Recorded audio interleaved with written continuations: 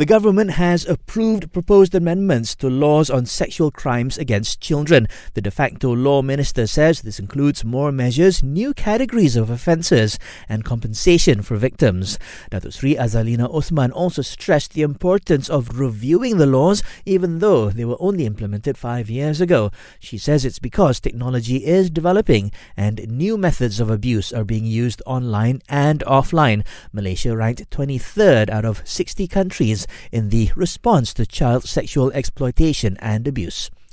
The Education Ministry has vowed to deal with the issue of underage marriage among young girls, saying it can deprive them of their potential and hinder their access to education.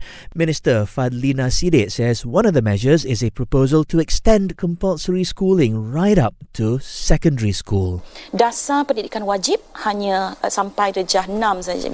Tapi apa komitmen kita di KPM? Kita sekarang berada dalam fasa rang undang-undang untuk mewajibkan kanak-kanak di sekolah menengah juga. Jadi sekurang-kurangnya anak-anak ini mesti berada di peringkat sekolah wajib sehingga sekolah menengah.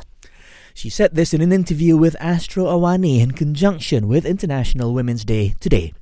And KL and Putrajaya have the highest rate of people with depression and anxiety. The Health Ministry says the main causes of these mental health issues are finances and high cost of living.